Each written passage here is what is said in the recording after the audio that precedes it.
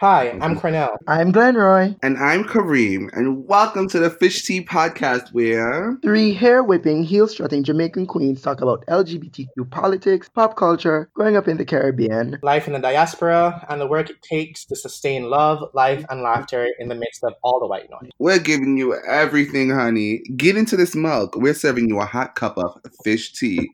Bottoms up. All right, great. Welcome back, listeners. So, how are y'all doing? What's up? What have you been up to this week? I got a little gayer this week. Ooh. Definitely did. So I do my nails. I do my nails like every 2 weeks or so, right? And normally I get this one standard color. It's pretty neutral. First it was Sugar Daddy by Essie, for those who are wondering, or Bubble Bath by OPI in gel. Except this time, I did both my pinkies, and I'm here holding up to the camera as if we're like video recording. Right? And it's this metallic unicorn type look with a rhinestone at the base. Ooh. So yeah, I think I upped my gay factor or whatever it is just a little bit more this week. I became a little bit more fabulous, and I'm good with that. What else is happening? I had a fashion show. That was cute. That was fun. People saw me and thought I deserved to be in VIP. Oh, Right? I didn't even go all out. I was just like, I'm putting this on because I don't feel polished, I don't feel refined.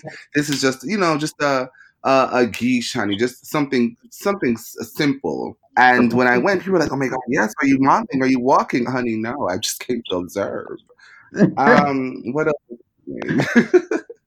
well, I've been good. I'm all right. Okay, in case the kids don't know, Kareem knows how to serve a look. So, I mean, even on your worst day, you're still giving it Listen, to I know how to give a look, be a look. Yeah. Oh, Earn a look. Look someone right. Oh gosh, Wow. my week was quite tiring, but fulfilling. So it's my second week back at work, and for those who don't know, I work at an LGBT rights organization in Jamaica, and had to get back in the groove of things since I've been back, and I had to help plan and execute our staff retreat and capacity building, and that took a lot out of me. But in the end, it was really great. I did the treasure hunt, I organized the game, I came up with the clues. So if y'all have children's parties, I'm real good at that shit. Okay. And so I had a really good time. And I saw the kids come together and I saw our team grow. And then today, I spent the first half of my morning with my aunt and my mom. We went for breakfast. So I'm doing this thing now because, so long story short, me and my mom kind of fell out when she found out that I was queer. And then we started building back our relationship to what it was a few years ago. So I'm instituting this thing in our lives where we at least go out once a month. And she kind of told me that I had to also include my aunt since she was also there for me as well. So, I'm trying to do this once a month thing, that son that reconnects with his mama. So we went for breakfast and then we went up to Hollywell, which is this lovely mountainous place in Jamaica. And we did a trail. It was very nature, very fun. Wow. I've never been to Hollywell. Girl, That sounds like a good time. Also, I think it's super adorable that you're having like dates with your mom and like hanging out and like having food and all the things. That's like really adorable. thank you. Like we were like because for a big part of our lives, she wasn't a single mother, and we had become like we were friends because it was just us, and we were close in a kind of way, and we lost that. So I'm really glad we're able to get that. This is our second date, and I'm thinking of. I told her we won't be doing next one because I have other aunts who have expectations. So I'm thinking of probably doing facials with my two aunts for my next date. We'll see how that goes. I'll update y'all. I mean, there is something too about the relationships between gay boys and their mamas. We might That is a that might be key. something for us to talk about later on. But Right, yeah. because I would love to have my mom on because I know she would love to give her 2 cents in on something of the sort. Okay. So, all right. Well, actually, that's a really perhaps useful kind of segue, if you will, into the conversation in terms of like coming out to mamas and parents and family We members. do that. What about your week? Oh, okay. So I don't know if I've mentioned, but in addition to like the dance classes and all of that stuff, I signed up for this LGBT volleyball league, right? Because I want to do activities and socialize and meet people that are not the horrible platforms that are the the gay dating apps or whatever the case is. So we had our first game this week, which was cute. We lost all the sets, but that's fine. Whatever. How They much had a bad? opening social. They had an opening social this weekend, and I told myself, okay, I was gonna go. I am going to make an effort to talk to people and meet people because that was part of the reason I joined the thing, in the first place. And I mean, I spoke to a few guys and they were fine, but it's like, okay, so anyone who also knows me, I am not like a social butterfly type person. Crowds are like stressful for me. Long story short, I was only there for like a little over half an hour and I left feeling defeated because I was like, oh my God, Cornell, you need to learn how to be a proper functioning adult and learn how to meet people. Otherwise, you will be alone for the rest of your life. So I'm not quite sure how to feel about other things, but I need to like learn how to do better at this entire thing. So Don't be too hard yeah. on yourself because I mean there are a lot of people who are introverted and wallflowers. So I mean what some of my friends do is use me as the more extroverted person as a buffer to kind of help them be more engaging and be more fun and interactive in those kind of spaces. So give yourself some time to And some credit because you were there by yourself. So listen, for long enough. Think of it, you grace them with your presence. They got all that they needed, and now you can go and recuperate and do what's more comfortable for you. And the truth is most people don't even go out alone. Most people what? Do not even go out alone. So the fact that Kareem said that you were there by yourself is extremely commendable. I ain't going to no strange place by myself, trying to make new friends with no my other friends there. Girl. I was just about to say the same thing. As much as I love to give people their life and do all these things, I have a fear of going to places. Like I haven't been to the movie theater by myself. I haven't been to a party by myself. I'll make 1,000 phone calls trying to get somebody to be there just that there's a familiar face. So trust me, I don't think you're alone. Like that. That girl that see at the bus stop, somebody. Because it's scary when you're by yourself in a strange place. I know anybody. I'm out. Get it. Yeah. I mean, so I think part of one of the things for me anyway is that a lot of these groups are like largely white folk, and so I find myself often being the only like Black man, which is like another weird dynamic that makes things difficult. But I mean, who knows? As a quick side note, I find it really strange that some people. So Kareem was saying that he wouldn't go to the theater alone or that the movies alone. I have no problems going to the movie alone, but I know some people who hate the idea of going to the movie alone, but like would go to a club alone. And I was like, I feel like going to the club alone is far more terrifying than going to the movies alone. So same choices. Same. Yeah. Okay, so this week we are talking about the coming out process, what that looks like, whether or not it's an actual thing that we need to go through at some point in our lives, and maybe getting into a little bit about what that looks like for us in terms of our relationship with friends and family and so on. So, I mean, I haven't had that conversation with my folks, so maybe I'll hold off on kind of like my experiences on that matter to start. So I mean, does anyone want to jump in? Like, what is your kind of like stance in the whole like coming out process, generally speaking? So I'm gonna be the academic nerd and be like, but what do you mean by coming out? What is your definition of that term? No, but yeah, for the conversation, it would be great. Like when we think about coming out, what image is in our mind? Right. Okay. So yes. Also, I guess the academic side of me would say something about how it's this kind of like Western, largely North American construct framed by this kind of declarative statement that one makes about one's identity to, one's family or whatever the case is. But I think it can also be a personal journey where, you come to terms perhaps with your sexual identity. So, I mean, I know for a lot of the folks, they've struggled. So, for example, in the Jamaican context anyway, like religion is like a pretty big thing. And so some people are like, oh, I'm not gay for whatever reason, or this is just the way that I feel for the time being. And maybe it's a situation where a kind of personal journey where one's like, okay, this is who I am. And maybe that's a version of coming out, perhaps. But I think largely it's understood as this kind of like public statement that doesn't necessarily need to be the case for everyone, I guess. So that being said, I don't think we come out in Jamaica if we use that kind of limited westernized definition. And I don't think there's an out to come out to. Like, I don't think we organize our own sexuality in the same way. And I think we function so differently because Jamaica is a performative society, right? And we have, through colonial times and a bunch of other things, we perform one thing publicly because we're required to, but we know we do a bunch of other things privately. And people around us will know that we do these other things privately, but still participate in that public performance because we are all under the common understanding that you're supposed to perform in this way. And so I say that to say that in many ways, sexual deviance is normalized, but then hidden and stigmatized at the same time within that kind of contradiction. So I don't think coming out is facilitated within that kind of thinking where in a way secretly it's understood that some people will deviate secretly, but as long as they perform publicly, then it's kind of fine and then it's okay.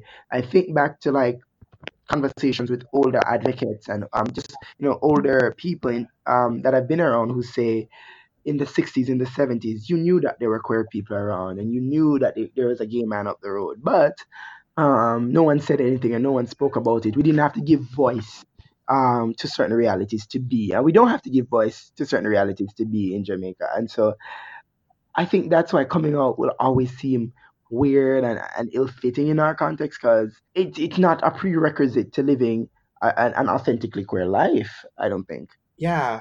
I mean, okay, so oh, wait, go ahead, Kareem. No, go ahead, Cornell. Say what you... Oh, no, I was going to respond quickly to something Glenroy said. So you were talking about this idea of performance, and it reminded me of a conversation that I had with some students of men in class, and I was saying to them how part of how men are socialized to, or understand, part of how men understand their heterosexuality has to do with like performance. So like you need to be talking about having sex with lots of women, or say you're hanging out or dating a lot of women. And I think it's often the case where if men aren't having those conversations publicly or socially with their friends, they might be assumed to be queer. So, and I mean, in some respects or some situations that might be an okay kind of thing where it's like silence. Perhaps in some cases, people are understanding as being you read as queer or like gay because of like non-performance or non-participation in a certain understanding of heterosexual masculinity or whatever the case is, right? So just a thought. Yeah. And I think what I was going to say is just that the way I understood coming out without the academic lingo and all of that, it was just a simply declaration of this is who I am. And, not necessarily, I mean, some people might do it so that they could go on to live their lives authentically. But for others, it was more so, at least I could speak for me. I can't even say for others. Like for me, when I came out, it wasn't so that I could live a life that was authentic by anybody else's standard, but just so that I felt like I needed or I had the responsibility to be visible and I guess confirm what others already knew, not from my, I guess I was like a martyr almost. Like I came out because I wanted people who loved me easily and who knew that I was gay or queer or whatever, would be able to love others. It's just like Lizzo said the other day, right? Like if you could love me, then you could love your fat friends just as much or something of the sort. It was kind of like that idea for me when I came out. And I think even in Jamaica, in its simplest form, the idea of coming out, just like declaring to someone or just stating that, yes, I am gay and I'm attracted to the same sex.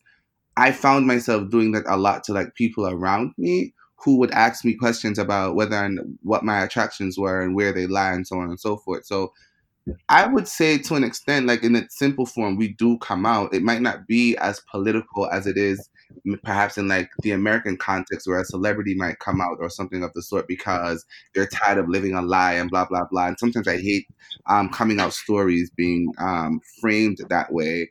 But I would say we do come out to an extent in Jamaica. Like we do confirm who we are, like because it's very speculative too in Jamaica. Like people come to you, like for example, people didn't know for a fact that I was gay until I said it. I mean, they come and they're like, "Oh, you're too much of a pretty boy. You don't play with the guys. Every time you go out, you're always with a group of girls and so on and so forth." But never had any, which I thought was weird. Never had any concrete proof of me being bedfellows with another man or stuff like that. You know what I'm saying? So I feel like in a sense we still in that simple form we still do confirm to other people like yes, this is what it is. And for me, I consider that a kind of coming out. So I have a question Right. for Karim based on what you just discussed. So do we only come out with our words? I mean, does it have to be a declaration? Because when I think, and if it must be a declaration, are we being visible in other ways that do the function of letting people know that queerness exists, that there are people out there who are not straight, who are not cisgender, and all of that stuff, without saying it? Because I think like there are queer ways of being in Jamaica, and if I think about my experience, I've never had to say it, and it was always assumed. And of course, as I grew older, I became much more explicit about how I talked about the way I had sex and I talked about the way I have relationships, which acts as that form of confirmation for people. But I've never had to say, "Oh, I'm gay," except when I'm doing like advocacy and I'm doing storytelling, but that's doing that for a particular kind of purpose strategically so that people can connect with me because I have to do that work.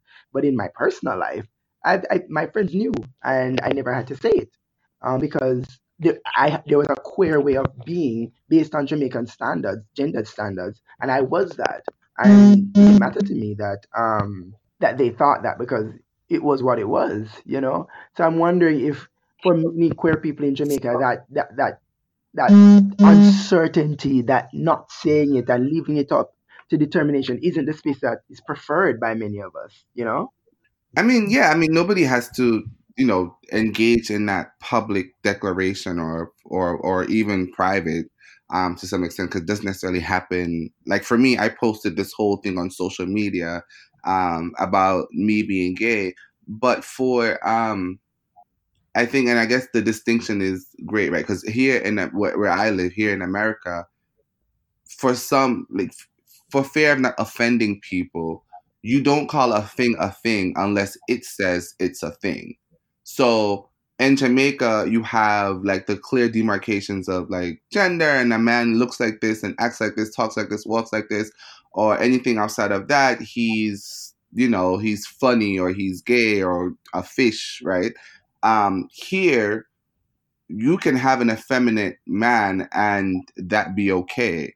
I don't know if that kind of answers your questions or goes or any at all addresses it, but and I guess that's why there's such big importance placed on coming out here. So the fact that I think in October, like the second, I think it's October 11th or something, is usually National Yeah. Coming Out Day. So unless you say this is what it is, you don't necessarily address it as such for fear of offending somebody, right? The idea that everything exists on a spectrum and nobody's neither one thing or the other and stuff like that. It's unless you confirm that, because I've seen straight men who have had sexual relations, right, with other men, but wouldn't consider themselves gay because here and perhaps everywhere they make that demarcation where my sexual behavior doesn't necessarily determine my sexual orientation, or my sexual preference has nothing to do with my sexual orientation. I could be a straight man that likes getting head from another man, and I don't consider myself gay. So I guess it goes back to the idea of we don't call a thing unless it says it's a thing and acknowledges that it's a thing. Fair enough. It's this special kind of identity.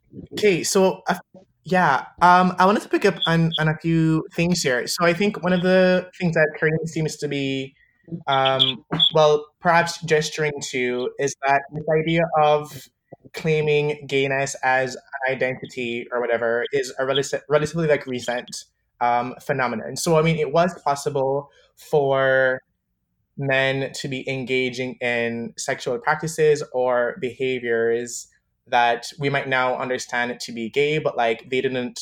So I mean, so for example, in some respects, it might be possible for, you know, a man who identifies as straight to engage in particular kind of sexual or intimate behavior with another man, and he doesn't like read himself as gay. But the other thing I was thinking about too was I remember in high school there was a teacher. So there was a teacher that we had who.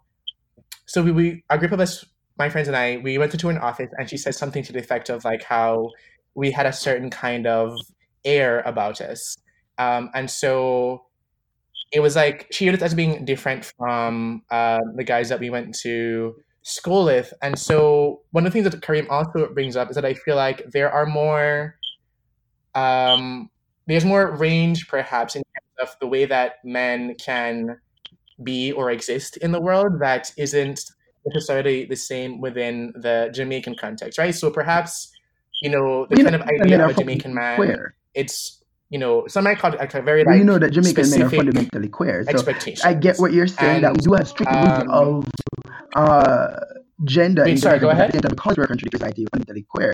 So I go downtown and see then with putting on the women's underwear to sell the underwear to women. See how dancers are dressed in dancehall. Put them in any other place, in any other society in the world, they would be immediately read as potentially queer. So I feel like when we talk about being a no maker, that's a part of it. But there's this thing that we talk about, and in Jamaica we laugh about it all the time because, you know, we're just a very expressive, funny Mhm. people. But Shibata once talk about batty energy in a Jamaica, and batty energy is a thing. You can't look for somebody, you can feel the bat. No, we believe in it. They can feel the batty energy come off of them, and the teacher say, "As she see the batty energy radiate off of you, she know what she talk about." And it doesn't necessarily have to do with about the extent to which you deviate from gender norms, because Jamaican men deviate from all the gender norms that they establish. But there's something, the spirit of discernment, something in our we as a people, we can sense batty energy.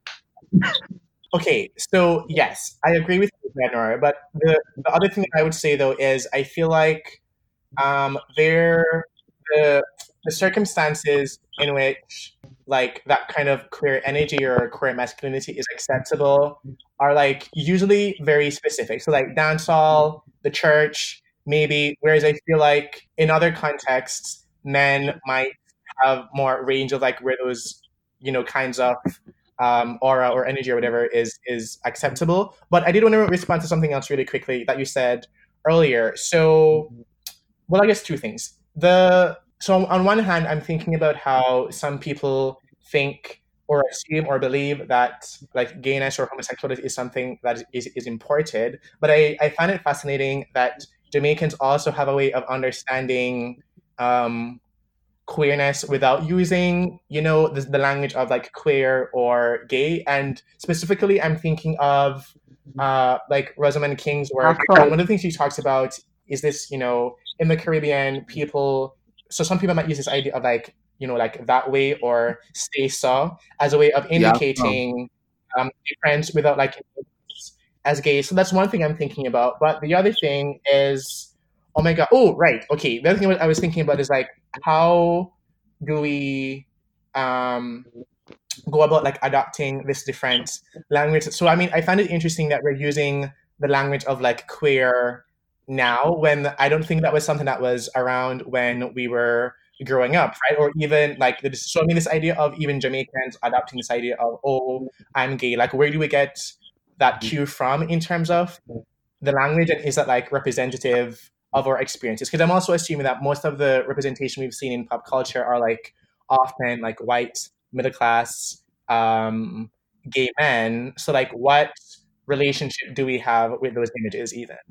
But I mean, that's why I feel like I titled this episode "Yaso," because like when we even like amongst each other, it was like "Yaso," and you immediately know what they meant by "so," whatever "so" is.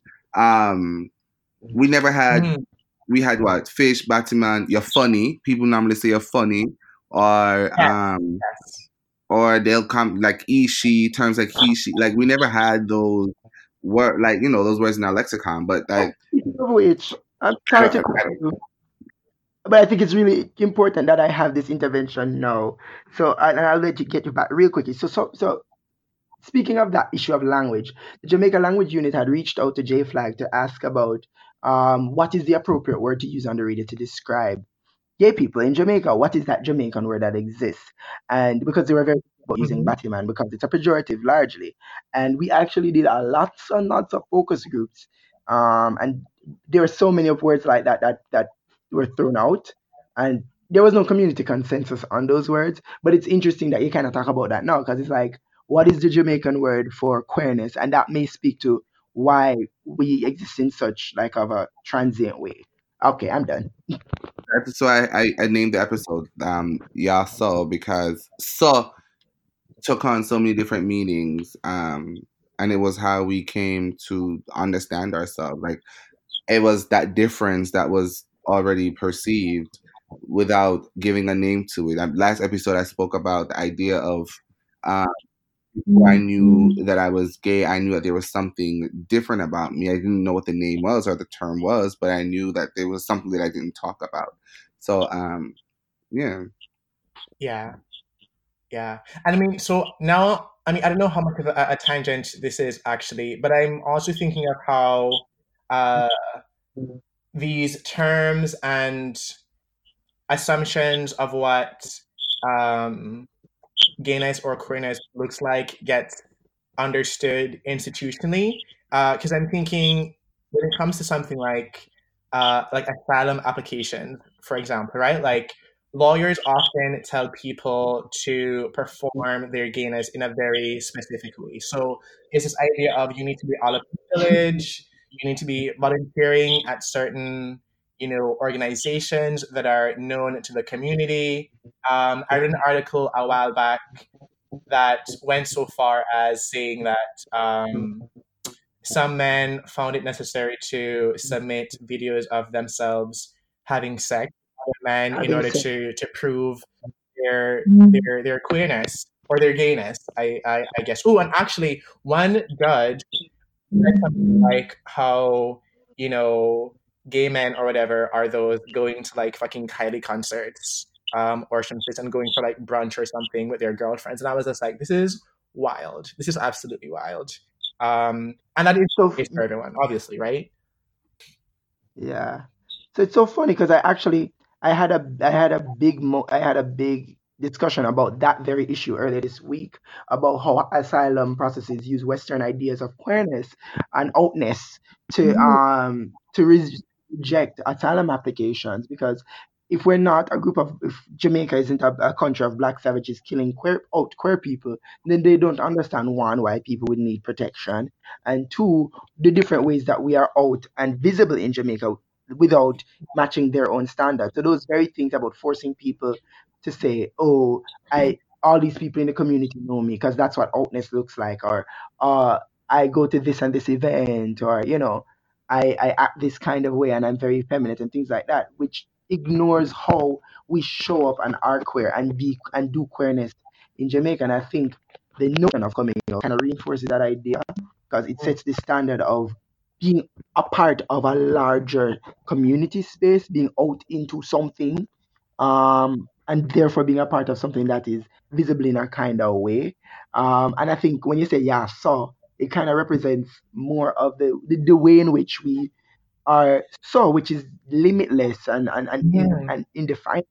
We just be in our true, authentic Jamaican way, and it's clocked by different people in different contexts. But that's just how we are, and that doesn't necessarily involve coming out. But there we are, those who of us who are so, who are, and we're going to the parties, or we're having our brunches, or we're just being us in different kinds of ways, and being fully enmeshed in who we are Yeah. without that standard of outness.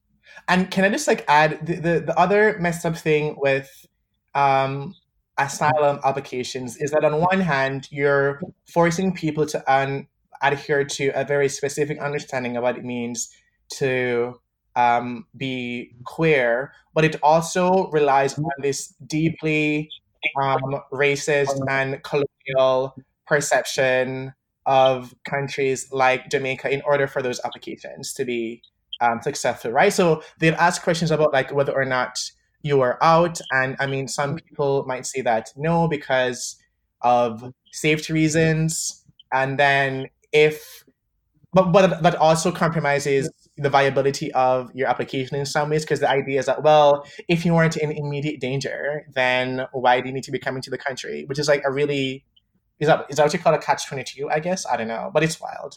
Absolutely. Yeah. But I'm gonna It's ridiculous. decline process and then just start declaring everybody altogether and be able to sell. Kareem, They just stop, so. your mic's off, Kareem. Oh, it's back on.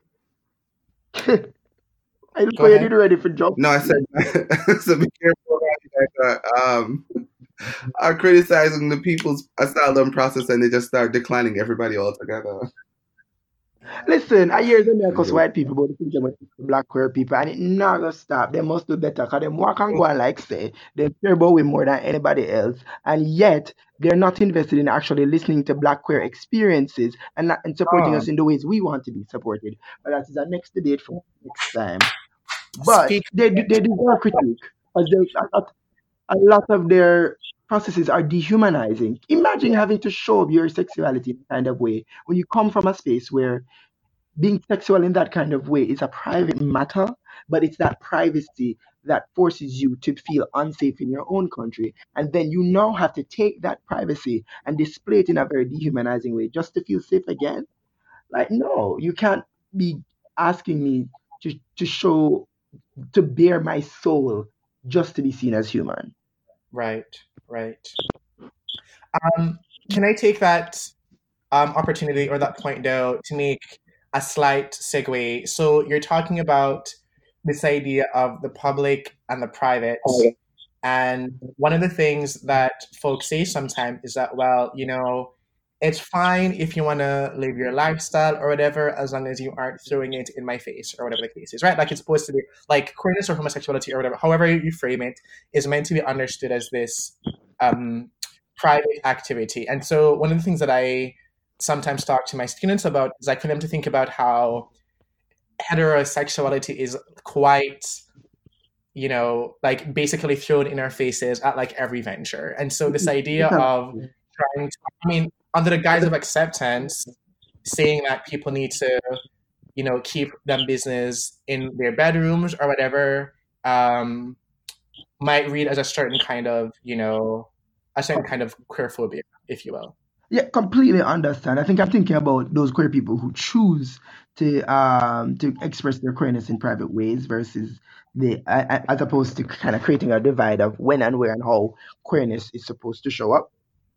And and people who have this idea of don't throw it in my face, they can say that to the bottom of my heels because the reality is like you said, straightness is totalizing. Straightness, it's always like I don't always want to see it, but it's always there, and it's an unreasonable ask to tell us to not be in a certain kind of way so that your straight sensibilities and your homophobic sensibilities and transphobic sensibilities can be catered to. So on the point of visibility, I think that is critical. I do believe visibility is liberty. I don't believe that coming out equals visibility, or rather is synonymous with, or visibility involves exclusively coming out. I think there are many people who would meet the standard of queer in Jamaica who have never done that traditional coming out process, but are so visibly queer that they do the job of showing people that there are different ways of being and existing. And I think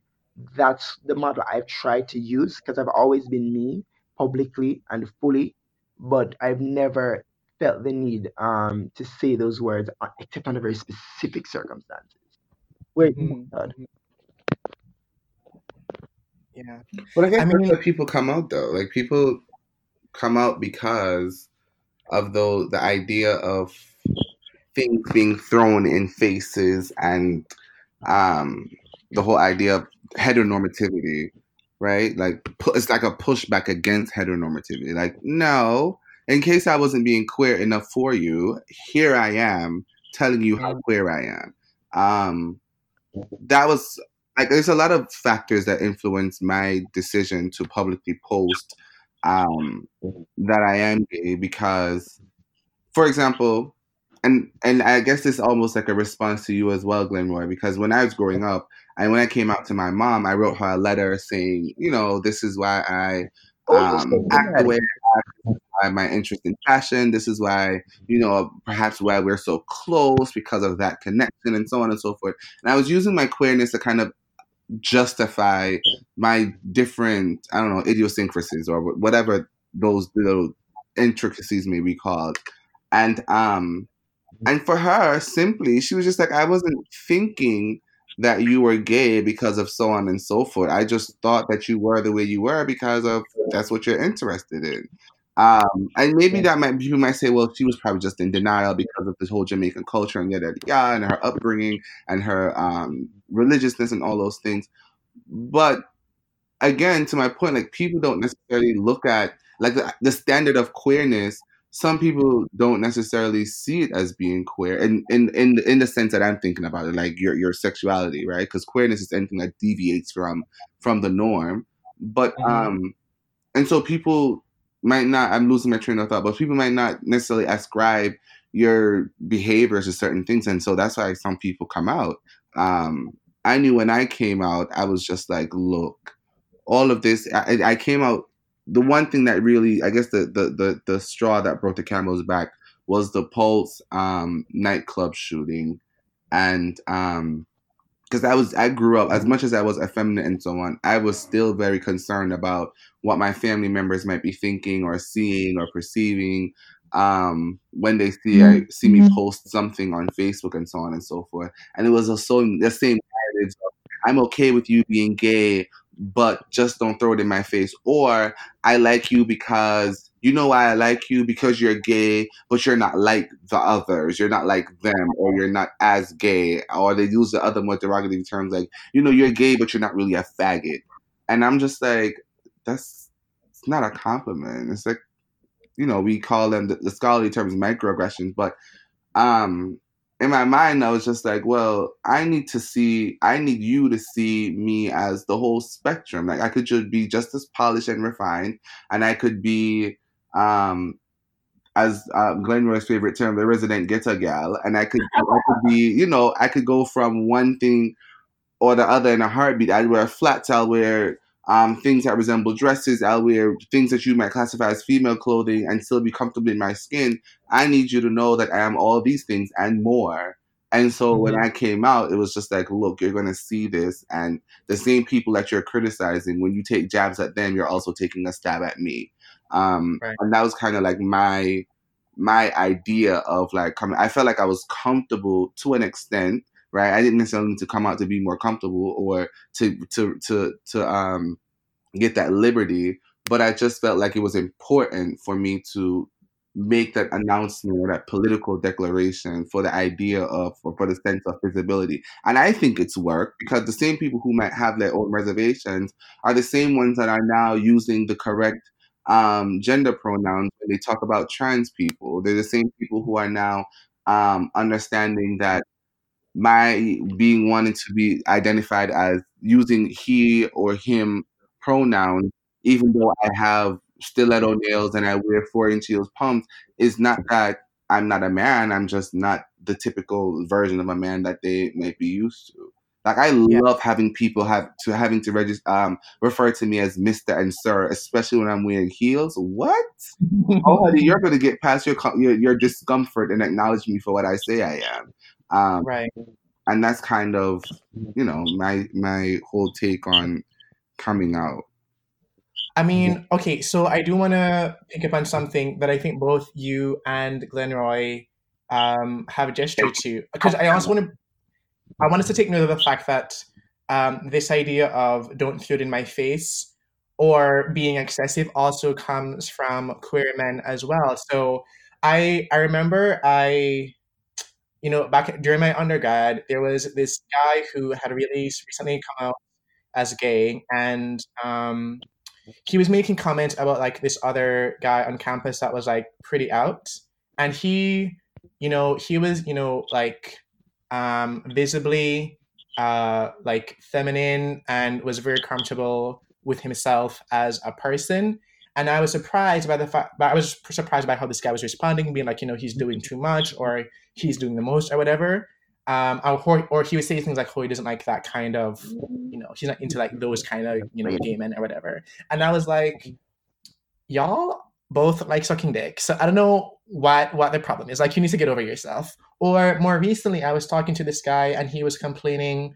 We were having I don't know how we got into the topic of Sam Smith, but he was complaining that, he's out here trying to, have people take him seriously as a gay man. And you have these people, being, feminine and like soft or whatever, or performing their queerness in a way that he considered to be stereotypical. And I was like, this is gross for one, but it also reveals the way that so many gay men are like femphobic, misogynistic, in terms of their interactions with like other queer men as well. It's disgusting. I mean, but I get it though. I get it because, and I'm forced to kind of like reflect on that point because I have a family member who is also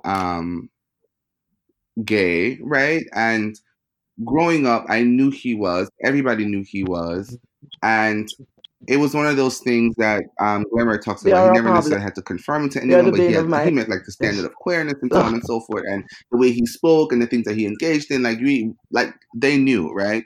And nobody necessarily had the problem with him. And so growing up, he was kind of like my idea, my standard of queerness, and I literally worshipped the ground that he walked on. Like, I couldn't wait to come out to him because he was going to be my end all be all, and he was going to help me work through some of this stuff and so on and so forth. But for years, and we still haven't been able to really get it together, we never like meshed. Like, we never necessarily, not in the harmonious relationship that I thought we would have. It never happened. And he sent me an apology at one time, and he spoke about the idea that, I was just too out there for like to summarize, make a long story short. He was saying I was just too out there. But I feel like in reflecting on it, I'm just like, when you look at him and you look at me and the way he's still performing to meet those like stereotypical gender thing, even if it kind of goes against what he's feeling on the inside or something of that sort, it's like when you look at me, you're forced to confront those parts of yourselves that you were taught to hate, or those traits that you were taught to hate. And so it's kind of like some internalized homophobia going on. So now because of that, you hate me, or you can't see yourself being around me, or I threaten the kind of safe haven that you've created for yourself, or the kind of respect and reputation that you might get from heterosexuals. If I come around, then that's threatened because now people are looking at the pariah, right? They're looking at me because I'm like the out there gay. I'm too gay, and so you're forced to therefore try to reject me. I'm not saying it's right, or I'm not like justifying it, but I'm just saying that I don't know if I was being deep and philosophical, but for me, I'm just like, oh, I get it. Like, you can't. You're forced to, I don't know, dismember yourself from your not, associate yourself with me. And so when you see me, you want nothing to do with me. Or you hate yourself so much, or part of yourself so much that you see in me, or you wish you could be, not being cocky, but you wish you could be this fabulous. You want to be this fabulous. All right. Allow yourself to be.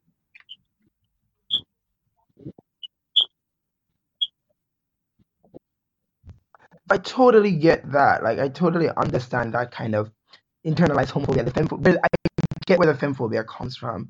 And so I will modify my statement that to say that us femme queens and the most feminine guys, we don't have to come up because we have full of energy, and it is very obvious. And so we're able to kind of live in ways that people can just assume. For more masculine guys and masculine identified guys, they don't have that experience because queerness is not assumed to be a part of their existence. And so coming out is actually a process of kind of ending, because some of them do live double lives, and coming out for them, it would mean an end to that. And some are prepared to do it and some are not. For those of us who whose life we were never given the option of being straight in the public imaginary. It's a different thing for us. So I'll kind of modify the kind of absoluteness that I was saying that we don't really come out, or because it does happen for some people who make that divide, and then for others it's presumed, and others just don't do it because they want to not and get the kind of level of scrutiny. But I want to say though on that point, and this is a tangent, but I think it is critical.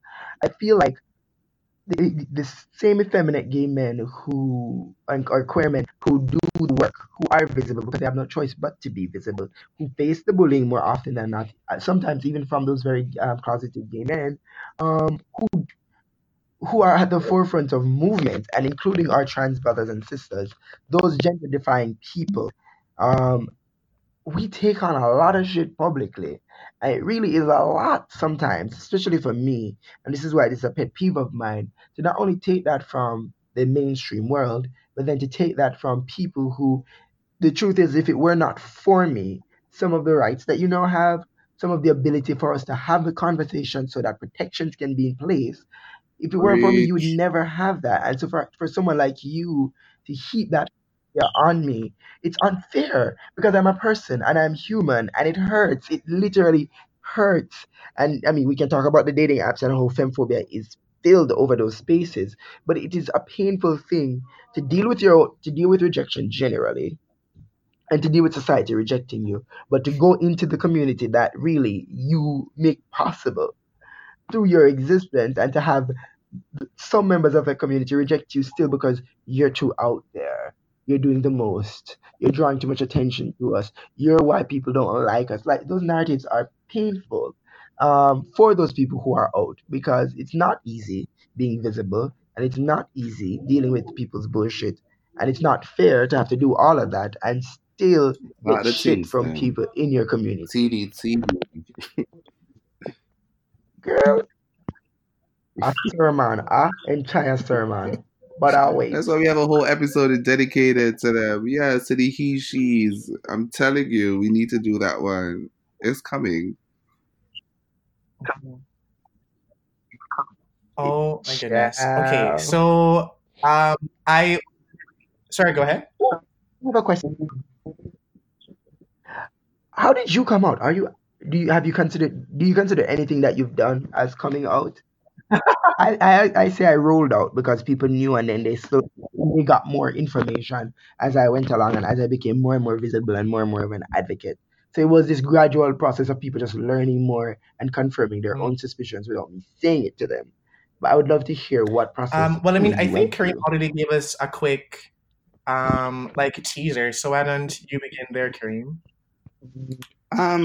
So I came out in stages, and I say in stages because I feel like coming out is just never ending process. Every time I enter a new room and nobody knows me, I feel like I come out all over again, and confirm, my queerness to those newcomers.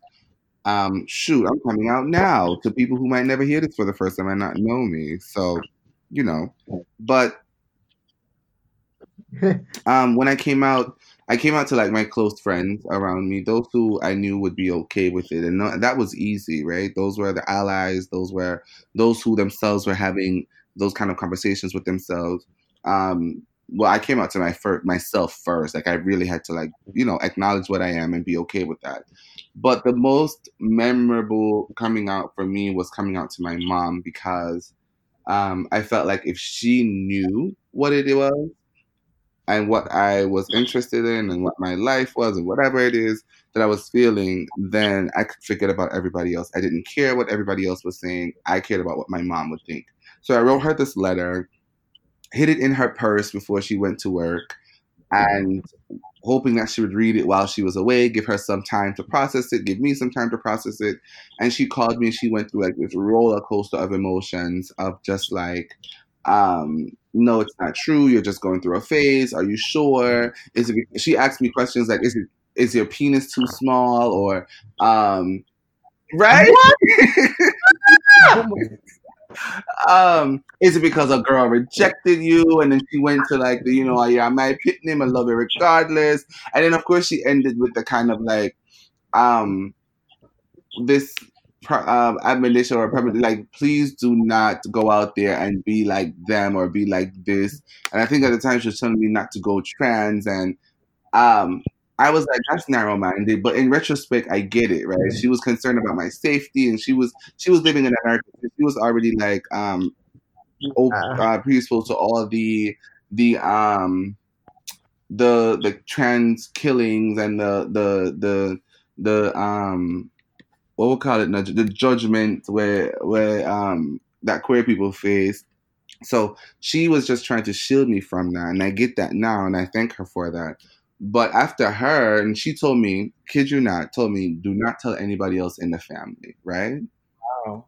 I didn't tell anybody else, held up my end of the bargain. But did you know that this wonderful woman told everybody else in the family? Right, like before that, she told my grandmother. My grandmother was like, "Make sure you lick him now. Don't lick him. Nothing wrong with him. Make him stay." No, she told my older brother.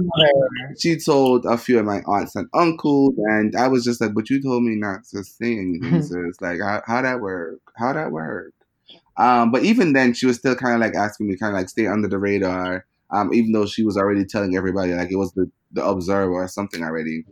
And then, like I said, I came out again on Facebook because I felt like people were supposed to know and needed to know because they were just saying ignorant shit and I wasn't prepared for it. So I was just like, look, the people that you're criticizing, just know you're talking about me as well. And I wrote this beautiful, very political and poetic piece that I'll post online for the listeners who might be so inclined to read. And I got tons of support from that. People like, be yourself and and I can't lie, it helped. Like it helped me. Like I would wear heels, but I would never post them on Facebook. Now I do. I don't care. Certain pieces of clothing that I'll wear, I wouldn't post them on Facebook. Now I post everything. It helped, and yeah, it's been. I can't say it's been like it's been beautiful for the most part, but I still get some pushback from other people who might not know or who still have their own skepticism to work out. But for the most part, it's been. I've been alright, and I can't complain. I mean, I just want to say really quickly, I mean, to go back to the point about visibility ever so briefly, I've said to Kareem before, but one of the things that I really appreciate about him is that his ability or capacity to live his life as fully and thoroughly and authentically as possible makes it possible. Makes it possible for other people to do the same. And I was telling him recently that like if I didn't see him, being out there, wearing heels and all of these things, I would have never had I don't think I would have found the courage to have like tried doing that myself. And like heels are a good time, so I highly recommend it. So. Oh, thank you, no. 3 cheers for Kareem. Hip hip bad. Oh my god. So Glenroy, like what have your experiences been like? So first of all, so like I said, it was really, so I know there was like one person that I know, 2 people that I made a statement to. One was when I was UA and in first year, and my friend at the time, we were spending a lot of time together, and I felt that our conversations would be limited if I wasn't able to talk about what I was experiencing. So I did come out to her in that kind of traditional, I said it to her in a traditional way through text, although I was right beside her when I sent it. But she knew. And then, I mean, and then later down, one of my friends who had, because I did a law program, and one of them were more than half, but there was a set of us that stayed at UA in Mona for 3 years, and a set that went away to Barbados. So of that grouping, one of them did come back to Jamaica. And it was while they were in Jamaica for summer, I think, that I told them explicitly. And it wasn't really about me being ready to live my life. It's just that I always what I was, but I don't know you that well. Because also, you don't come out for anyone's benefit, but for yourself. And that's the key. I never had an issue accepting myself. I never had an issue with that. It was never about me, because once I Mm. realized what I was good with it. So that was never for me. I said things to people to make my life easier, so I didn't have to use gender neutral pronouns when I'm talking about what I'm doing. So I could say, "Oh, girl, that's him." You know, that was the only reason why I felt I needed to do it, and that would only happen for people who I had a certain kind of bond with. For everyone else, screw them. They don't need to know the details of my life, because we're not friends. Like, I don't talk about my sex life in that way, and I don't not wear what I want to wear, and I don't not be how I want to be, because I've always only ever been Glenroy, sassy, funny, Yeah. shady, and a queen. So for me, that I I was never not myself, and so the only aspect of coming out that mattered was me being able to have some kind of conversation with the people that mattered to me. Outside of that, though, there was this funny moment where I had made this post on Twitter. I don't remember what it was, but I remember the context. But I did say, as a Batman in Jamaica kind of thing. I was talking about a bunch of different things. And I guess my family on Facebook assumed that was my official coming out post. I was getting all of these messages of love and support. I'm like, what did y'all doing? We all knew this. Yeah. Why are we acting up?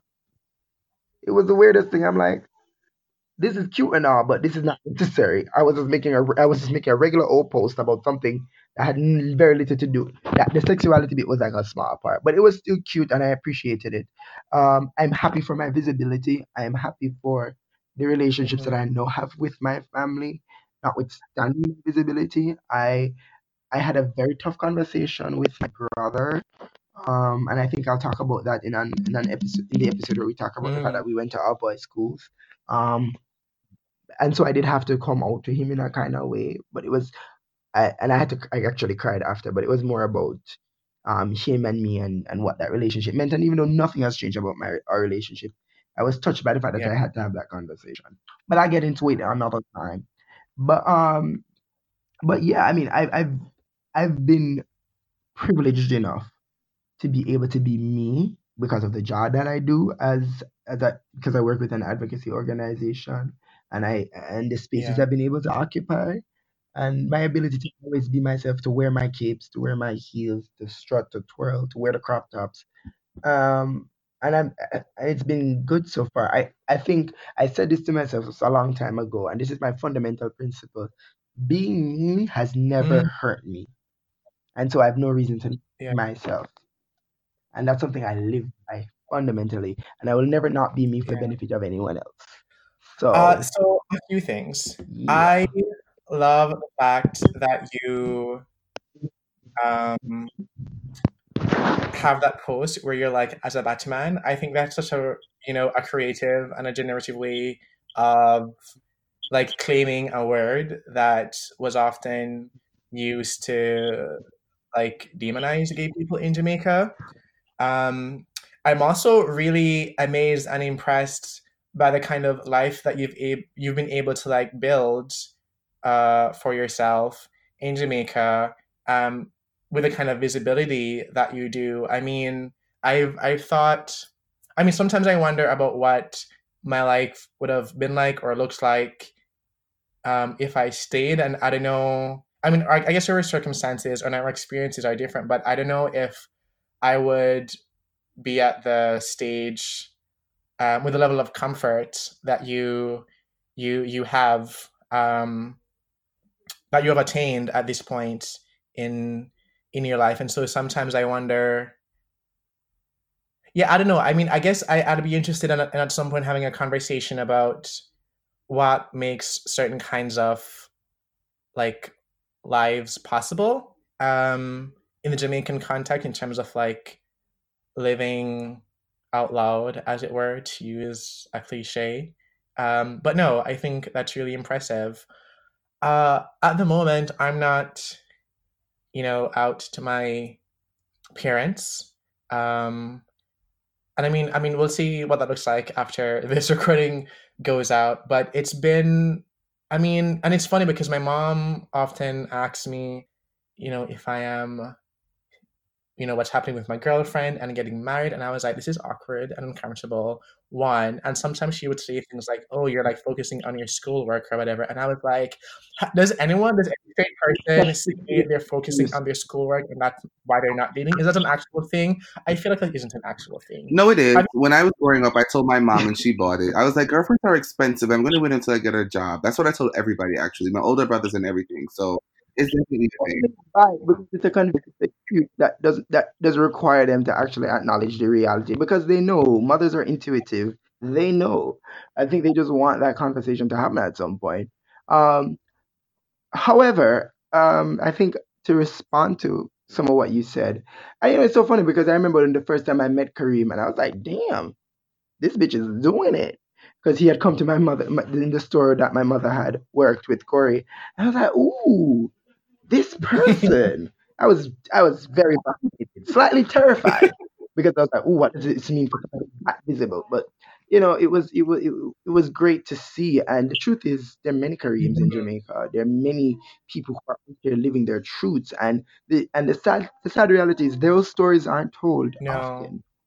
There are clues, stories of struggle, strife, and death, and defeat, and destruction, and it's done for a particular reason. And there was a time it had currency and it had value, but it's important that in this era and this dispensation of Jamaica that we be honest that it's possible. It's possible. It's layered. There are class privileges, education privileges, all of those things. But I think it's critical for young people growing up to know that it is possible to be queer in Jamaica and live and thrive. Because we tell those stories of success not to hide the fact that we have problems, but to diversify the story and to get people to not feel so afraid that they'll never be themselves. Because the only way we'll ever get the kind of liberation we want in Jamaica is by being ourselves and by claiming our space. And that's just the reality. Because I think sadly people want Jamaica to be rescued somehow without putting in the work. When Stonewall had to happen, when the bathhouse raids had to happen in Canada, like all those things had to happen for their movements to ignite. And so we have to do something, and it's important for me to be visible because I know it has an impact. And I get those 1 and 2 messages that you're doing such important things, and it does make me feel good because I'm like, this work be hard, guys. So I'm appreciative of it, but it matters so much. And that's why I have a house, and that's why I have the kids, and that's why I post the way that I do. Because if no one else is doing it, who will? Who will let somebody know that it is possible to live and be happy? Yeah. I think that's part of the reason that we wanted to do this podcast as well, is so people could see the kinds of possibilities that are out there, or the fact that there are, queer people who came out of the Jamaican context as well. One of the things I'm, hoping to work on over the next few months or so with my therapist is like how to have a conversation with my parents before I felt like I was doing them a favor by not telling them. And so I wanted them to die with the fantasy that, because so one of the things that I told people is that like Jamaican parents love this idea of like talking about their kids who's at foreign, right? So like this idea that you have, a son or a child or whatever in grad school, this is kind of like, you're kind of like stunting on your friends a little bit, like, my son's in foreign doing whatever, all the things. And I was like, and because how, Jamaicans can be, it's like, you could be educated, you could be successful you could be a good person in other areas of your life, but like, if they find out you're gay, like that's it, that you have lost, like that's you there's no coming back from that in some respects. And so I wasn't sure how to, address. But that's right. Sorry, go ahead. That's not exclusively true, right? No, right, not all. Yes. No, so the reason why I say that is because Jamaicans are funny like that. Yeah. They want to be able to have something. So like you say, your parents stunt on other of their colleagues and their friends say, my child is doing well in school. He's in abroad doing his master's. What in his PhD? That kind of thing. And so the other parents will look for a weapon, a little thing to say, but he's a dirty batty man. Right. That kind of thing. However, the reality is that Jamaicans always find ways of accommodating the queer people are in and around them who they know are queer, or have evidence, quote unquote, that they're queer. And they do it all the time because once you serve a certain kind of functionality to them, it changes everything.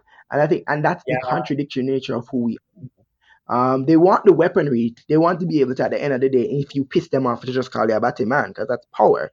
But they will find use for you. Mm-hmm. And I think it is critical that us batty men use the tools, the ways in which they try to use us, to leverage that and be visible and change their hearts and minds, which is why I've had 2 of my tutorials and I wore heels twice. The first one was intentional. The second one was a matter of circumstance. But yeah, my students going to get it this year like they got it last year.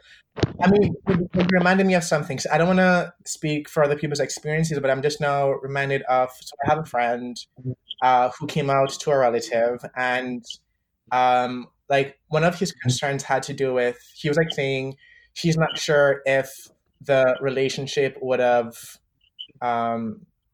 survived after, they had that conversation, if it wasn't because of certain kinds of economic obligations that they had to each other. And so I was like, okay, fair. But I mean, I think what I'll end on is something that you said earlier. So you were talking about you came out to this person because you felt that conversation would be limited. And that is one of the concerns I have around my own relationship with my parents. Like, I'm like, I don't know. It's hard to talk to you when I can't talk to you about this. I know that I want to talk to you about like sex or whatever, but I feel like so much of my life, in terms of the relationships that I have with people, the research that I'm doing, the things that I do, or the things I'm involved in, are related to my position as a queer person. It's hard for us to like have any kind of close relationship if you don't use information. So I mean, we'll see. Maybe you're a batty man. Yeah, so I mean, I will update y'all later in the future to see if I'm able to have a conversation and how that goes. But fingers crossed that it goes well. Thanks. Sorry, go ahead. Our parents, I think it will. Our parents have a way of surprising us in such wonderful ways. And sometimes we don't give them the chance to by not being honest with them. So I am hopeful for you. Well, thank you. And I'm keeping my fingers crossed. I mean, and on that note, thanks to our listeners for staying with us for this long. Wait, go ahead. I know this is a little cliche, but I would love for each of us to, I don't know, just end with a message to our listeners, something very uplifting and positive. I don't care if it's cliche, because I know that a lot of who our audiences or potential audience are people who are still, I hate to call it a struggle, but it is what it is, are struggling with their own sense of self and their own circumstances. Even if they're not struggling with their own sense of self, they're comfortable with that, but their circumstances don't really allow them. It keeps reminding them that they're less than or not enough, or because of this label, this queer label, it reduces them, like we've been saying, to nothing. So I'd love for us each to just end with something really positive and uplifting for them. Sure. Okay, I mean, I'll go. So I think one of the things I've been thinking about and talking to folks about is, regardless of how that conversation goes with your relatives, blood relationships are no guarantee of closeness and intimacy, and oftentimes you can find, family as a verb through the connections that you've developed with, your friends and like other people that you come across in your life. And so even if it's the idea, even if it's a case where your family disowns you, that does not mean that you are not worthy of love and care, and that there are people out there who are willing to like fight for you. Here, So here. I'll go next. I would just love our listeners to understand that you come out for yourself. You share the parts of you for your own benefit with others, and it's not the other way around. You don't come out as a duty. You don't come out because you want to please people in your circle or whatever, right? You do that because it serves you. And whether or not you come out, I think the most important thing is to be you, always authentically, sometimes strategically, but always actively. Be you. Love that. And I guess if I had to say something, I'd just remind you that we know that the life that we live is not always cute, right? And that's just life in general.